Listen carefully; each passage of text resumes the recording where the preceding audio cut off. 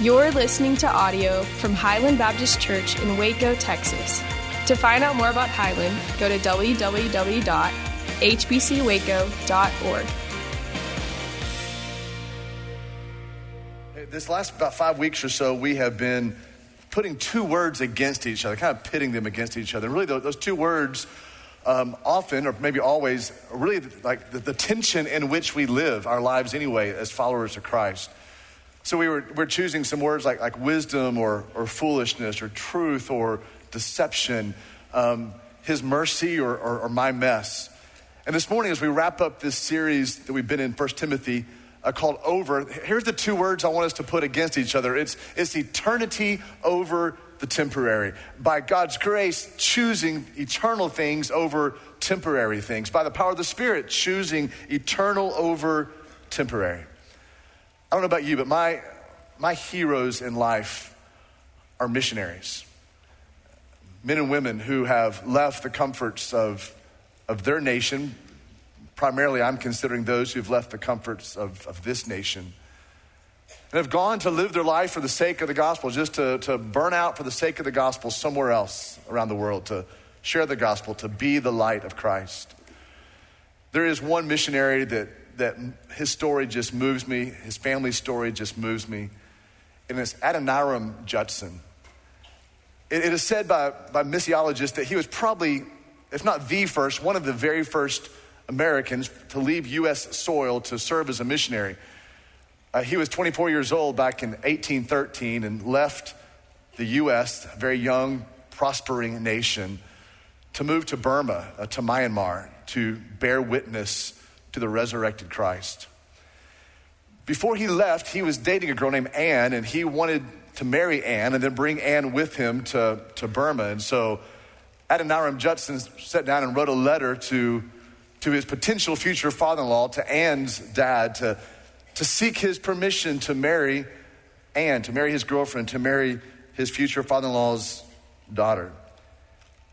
Here's the letter that he sent, just a portion of the letter he sent. You'll see it on the screen behind me as he sought his permission to marry Anne.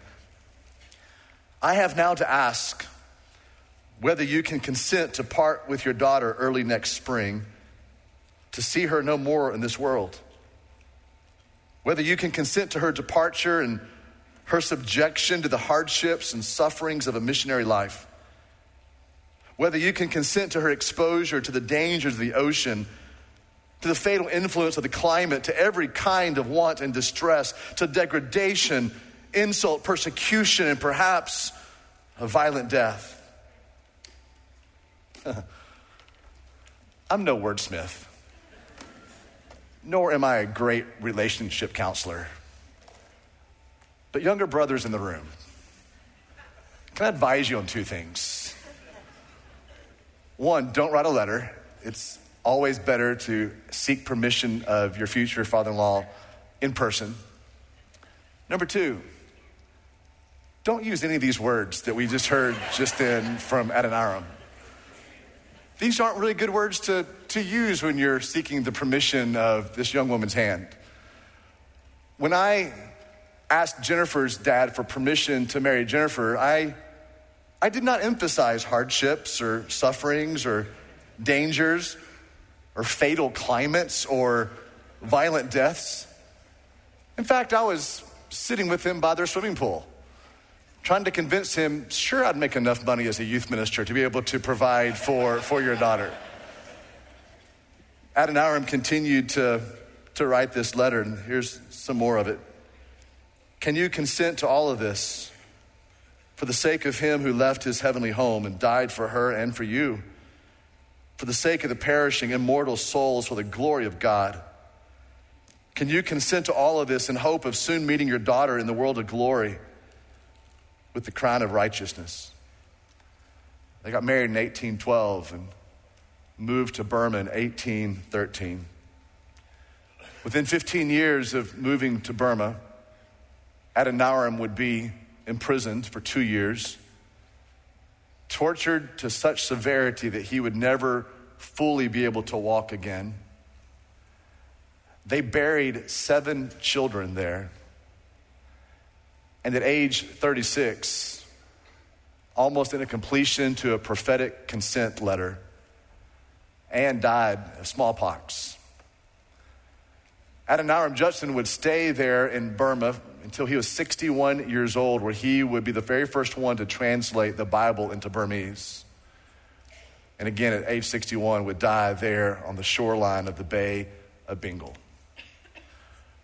We might hear their story and feel sad for them or feel sorry for them. They gave up so much. They buried 7 children, and to spend the entirety of their lives there in Burma for the sake of the gospel, we might hear that story and have a tinge of sadness, of sorrow for them. And yet I wonder if Adoniram and Anne actually might feel sorry for us. For they held on to eternal things, and they still are. And many of us, we hold on to the temporary, and it's quickly slipping away. There will never be a regret in our lives when we choose, by the grace of God, eternity and eternal things over that which is temporary. We're going to go together to the book of 1 Timothy. That's where we've been the last 5 weeks. And so I encourage you to go with me there. The very, very last chapter. If you're kind of new to the Bible, there's only 5 books in the whole Bible that start with the letter T, and they're all grouped together for you. So that was really nice. Got the Thessalonians, the Timothys, and Titus. So if you'd turn with me, please, about 2/3 of the way through the New Testament to 1 Timothy chapter 6. If you forgot your copy of God's Word today, perhaps you want to share with someone next to you, or if you can do so without distraction, go to your smartphone or your device this morning and go to your Bible app, and let's go to 1 Timothy chapter 6, verse 17. We're just going to kind of wrap up these last few verses of 1 Timothy chapter 6. Some of it will be repetition from 2 weeks ago, which I don't think is ever bad to do. But we're going to review a few of the things that we have already preached through together. 1 Timothy chapter 6, verse 17. As for the rich in this present age, and if you weren't here 2 weeks ago, let me just kindly, lovingly remind you that you're rich. You may not feel rich today. And we often don't feel rich because we compare up instead of comparing across. But if we were to compare across, I think we would probably all walk out of this house pretty convinced that we're rich people. And the word rich really means right here, again, rich in this present age. That word rich means that you live in such a way that you have more than you actually need. That's what it means to be rich. We think that being rich is like having hundreds of times more than what we actually need. But to be rich means that you actually have things left over after you pay for the roof of your house and clothes and the necessities of life. So I would think that most of us, probably 99% of us in this room, we're rich in this present age. For the rich in this present age, I want you to charge them or really challenge them not to be arrogant. Don't be prideful. Don't be haughty. And do not set your hope on the uncertainty of riches, but instead set your hope on God, who richly provides us with everything to enjoy. In other words, Paul is telling Timothy, the Spirit of the Lord is telling us this morning, don't plant your feet on the shiftiness of money and things.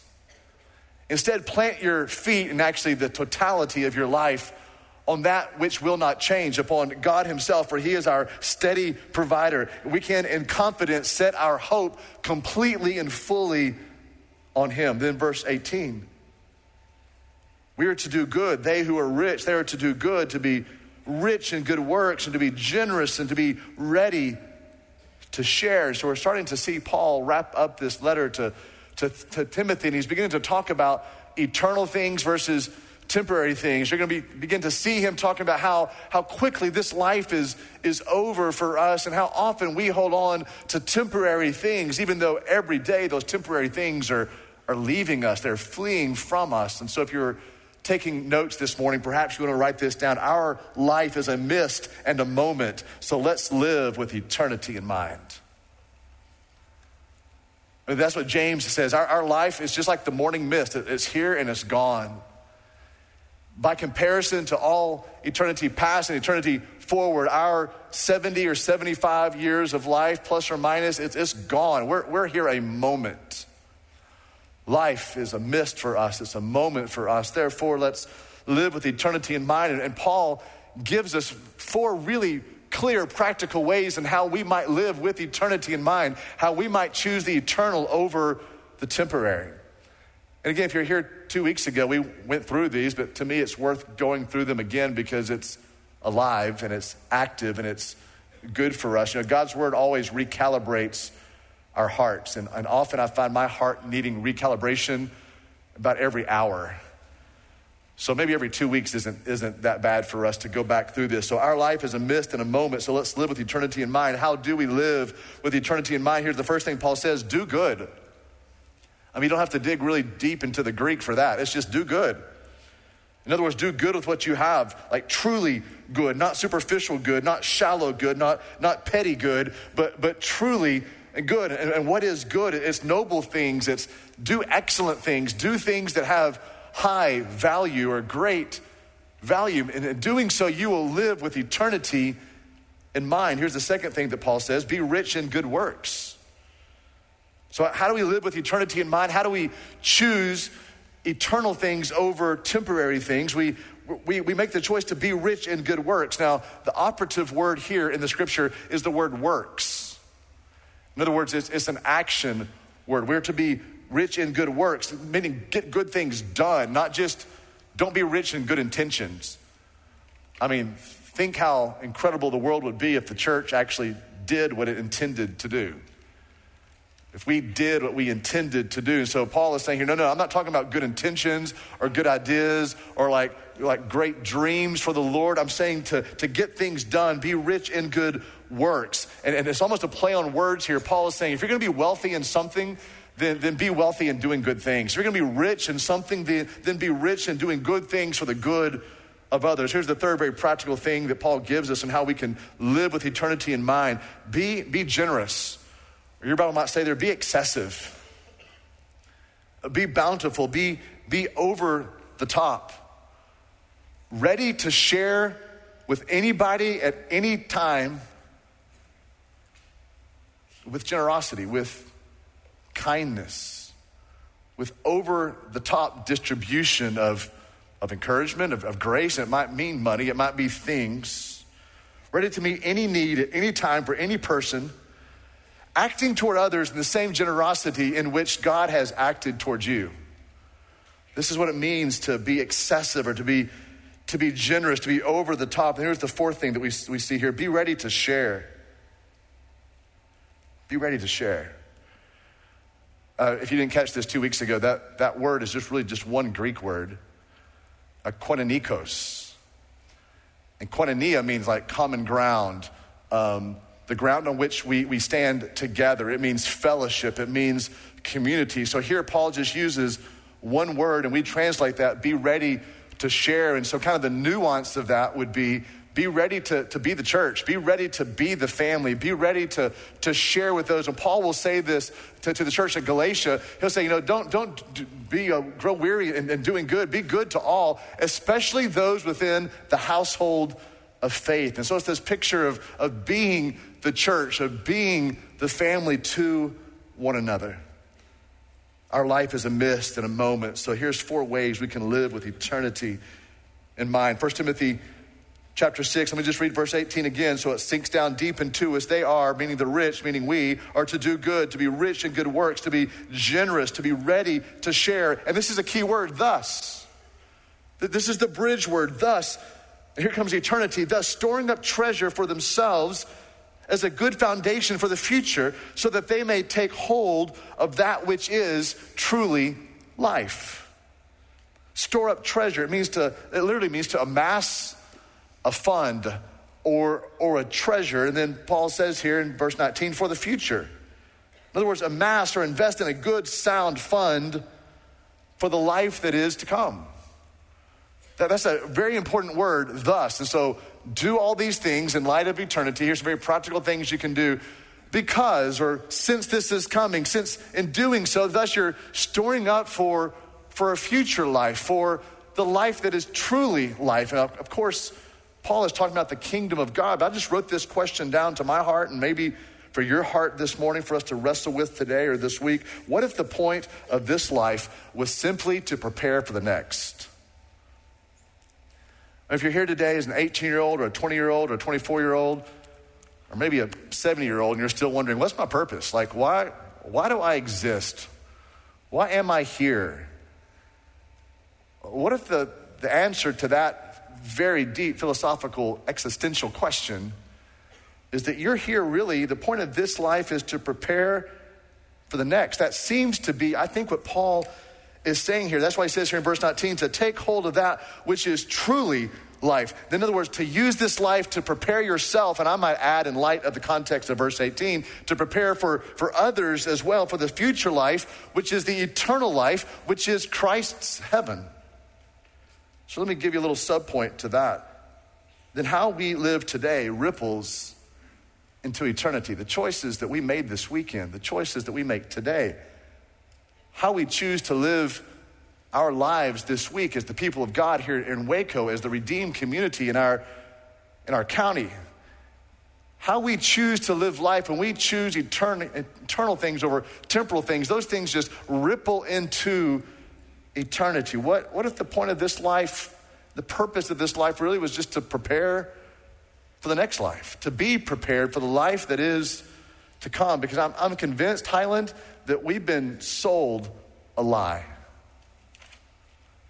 I'm pretty convinced in our culture today that we have been sold a tragic bill of goods that says to us, our culture says, just invest in everything here. Invest in your entertainment here. And invest in bigger things here. Invest in unique and fun experiences here. Get the very most out of life. You need to invest in your happiness here. Listen to every advertisement this week. Listen to every commercial this week. Pay attention to every pop-up ad on your computer this week. Because every one of them, I would say, they constantly leverage this desire that we all have in this room to be happy now. To feel fully alive now. To be comfortable now. To have great conveniences now. Maximize your life now. But what if the point of this life was to prepare for the next? Jesus was teaching really intensely. I'm not sure what other way he does teach, but he was teaching really intensely, like hardcore preaching in Luke chapter 12. And this is where he makes that statement, why do you fear people? Why do you worry about people? They can't cast you into hell. But you need to fear God, he said. He can cast you into hell.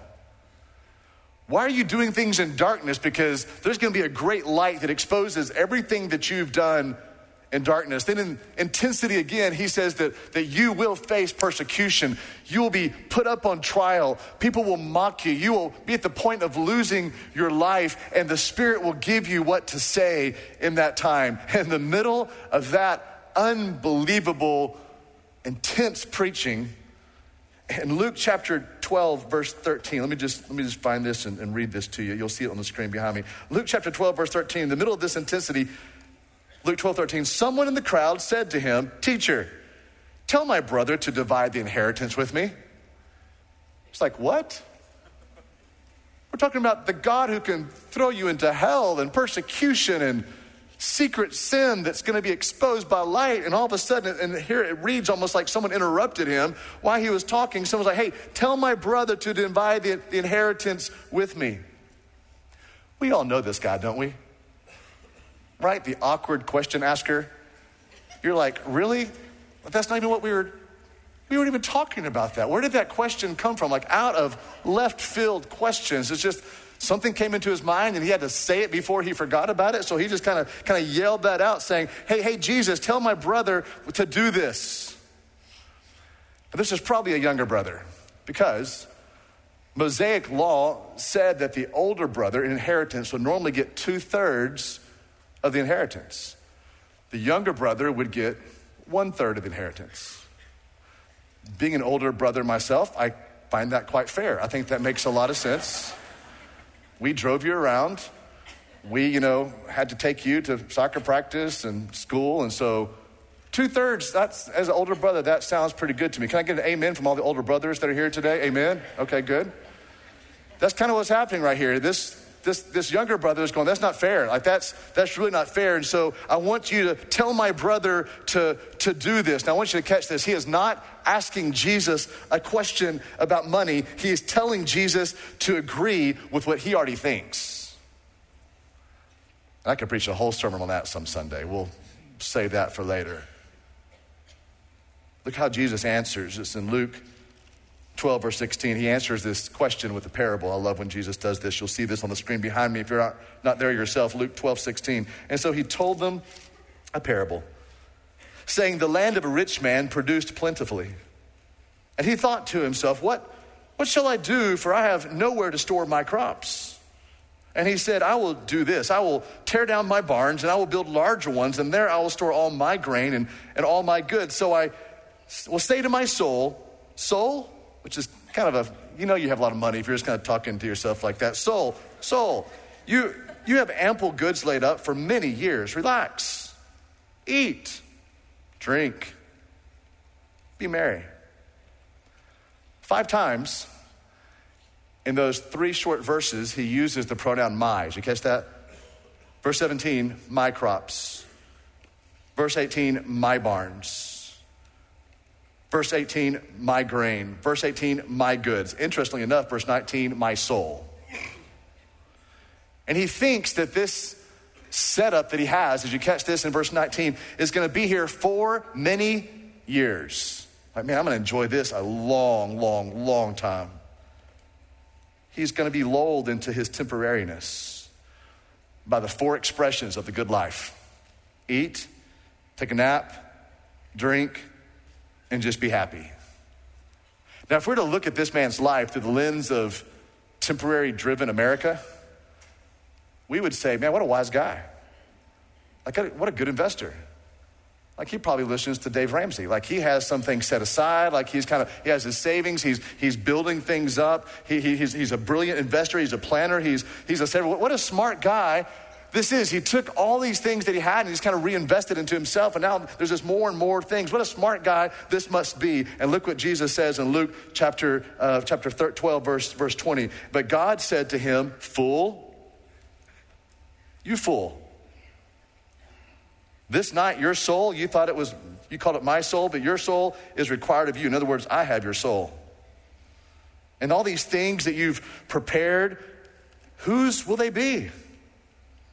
So is the one who lays up treasure for himself and is not rich toward God. As Americans, we think long term. As Christians, we don't think long term enough. He thought this is how he was going to be set. I'm going to take naps. I'm going to eat. I'm going to drink. I'm just going to be so happy for so many years. And that night, his soul was required of him. Coleman Mockler was the CEO of Gillette, the razor company. It's a 117-year-old corporation. When he took over, Gillette wasn't doing very well. So Mockler stepped in and created all these kind of new ideas. I'm about to date myself when I say this, and if you nod your head, you're about to date yourself also. But he's the one that developed the Gillette Sensor razor. Okay, old man, old guy over there. Okay, old guy here also. I remember the Gillette Sensor. I think this was like early 1990s, maybe 1980s. He also came up with a slogan, the best a man can get. Anybody remember that slogan from Gillette? A best, and by the way, brothers, there's so many better things than a straight razor, but for Gillette, that was the best that a man could get. And so he developed this, and all of a sudden the stock began to turn around for Gillette. In fact, Mockler's personal stock increased 50-fold over the 16 years that he served there as the CEO. In his 16th year, the net value of Gillette was $49 billion. Forbes magazine called him and asked if they could put him on the front cover and asked if he could be interviewed. And so he gladly was interviewed as one of the turnaround CEOs of our nation. And there was a picture of him on the front cover of Forbes. And so there in the Boston, Massachusetts headquarters of Gillette, he received kind of a pre-copy of this letter. So he calls his COO, he calls his CFO, he calls his board members, He calls some of his major stockholders and he asks them to come to his office so they can see him on the front cover of Forbes magazine. This is the turnaround CEO of the nation. Again, his personal profits went up 50-fold of his investment into Gillette. And so almost like a movie, as he goes up the elevator and walks into his prime real estate office at the top floor there at the headquarters, the mid-managers and the administrators and the assistants, they were applauding him as he walked down the hall with that Forbes magazine of himself on the front cover. And he's going to go into his office for the stakeholders and the board members and the CFO and the COO to come in there and meet him. And he went into his office and he closed the door. And the coroner thinks he died before he hit the ground of a massive heart attack. Clinging to the height of his temporariness, he enters into eternity. I don't know for certain where Mockler's heart was before the Lord. Reading a few of his biographies and some papers about him the last 2 weeks, I would guess he didn't know Jesus. So maybe it'd be a good time to ask this question: what really does it profit a man to gain the whole world, but then to lose your soul? He was holding on to temporary when he was ushered into eternity. 1 Timothy chapter 6, verse 20. You might find it interesting as I get back there that he died at age 61, Mockler.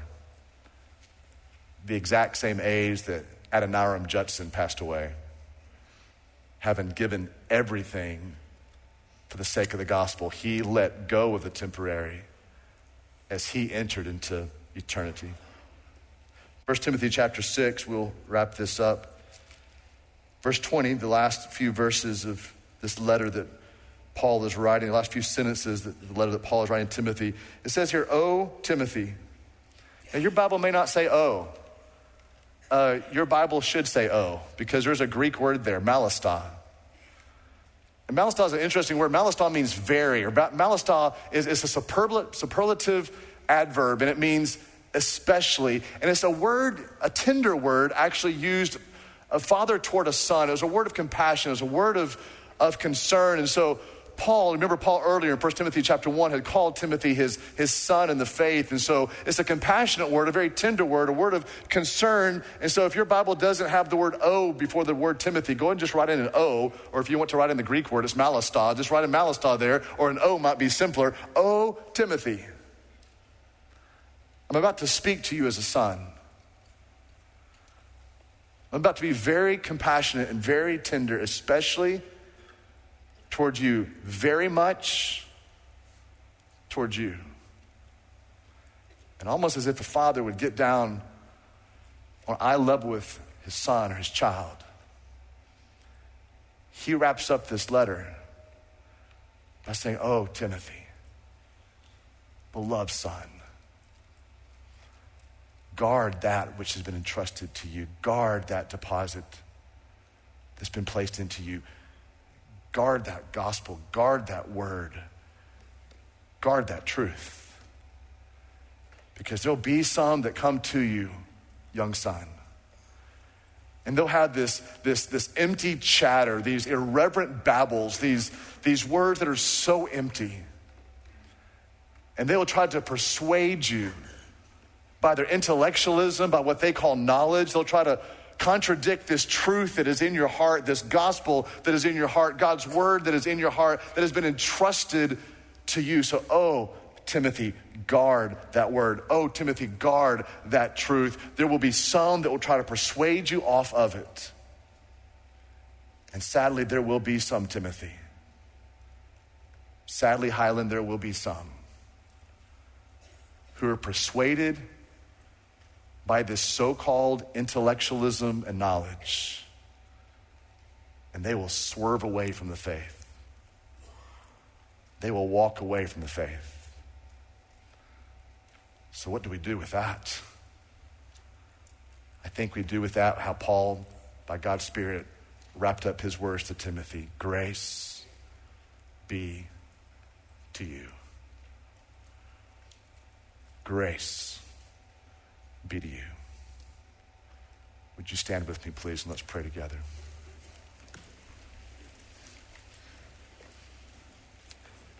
Father, thank you for the joy of being in your presence and in your word that comes to us through the power of the Holy Spirit. Could we this week, by your great grace, oh God, and could we this week, by the power of your influencing spirit inside of us, choose the eternal over the temporary? Would you give us opportunities today, this week, maybe even the next few moments to do good, to be rich in good works, to be generous, to be excessive, to be over the top, and to be ready to share, to be ready to be the family, to be the church. We thank you, God, for your presence with us today. In Christ alone we pray. Amen.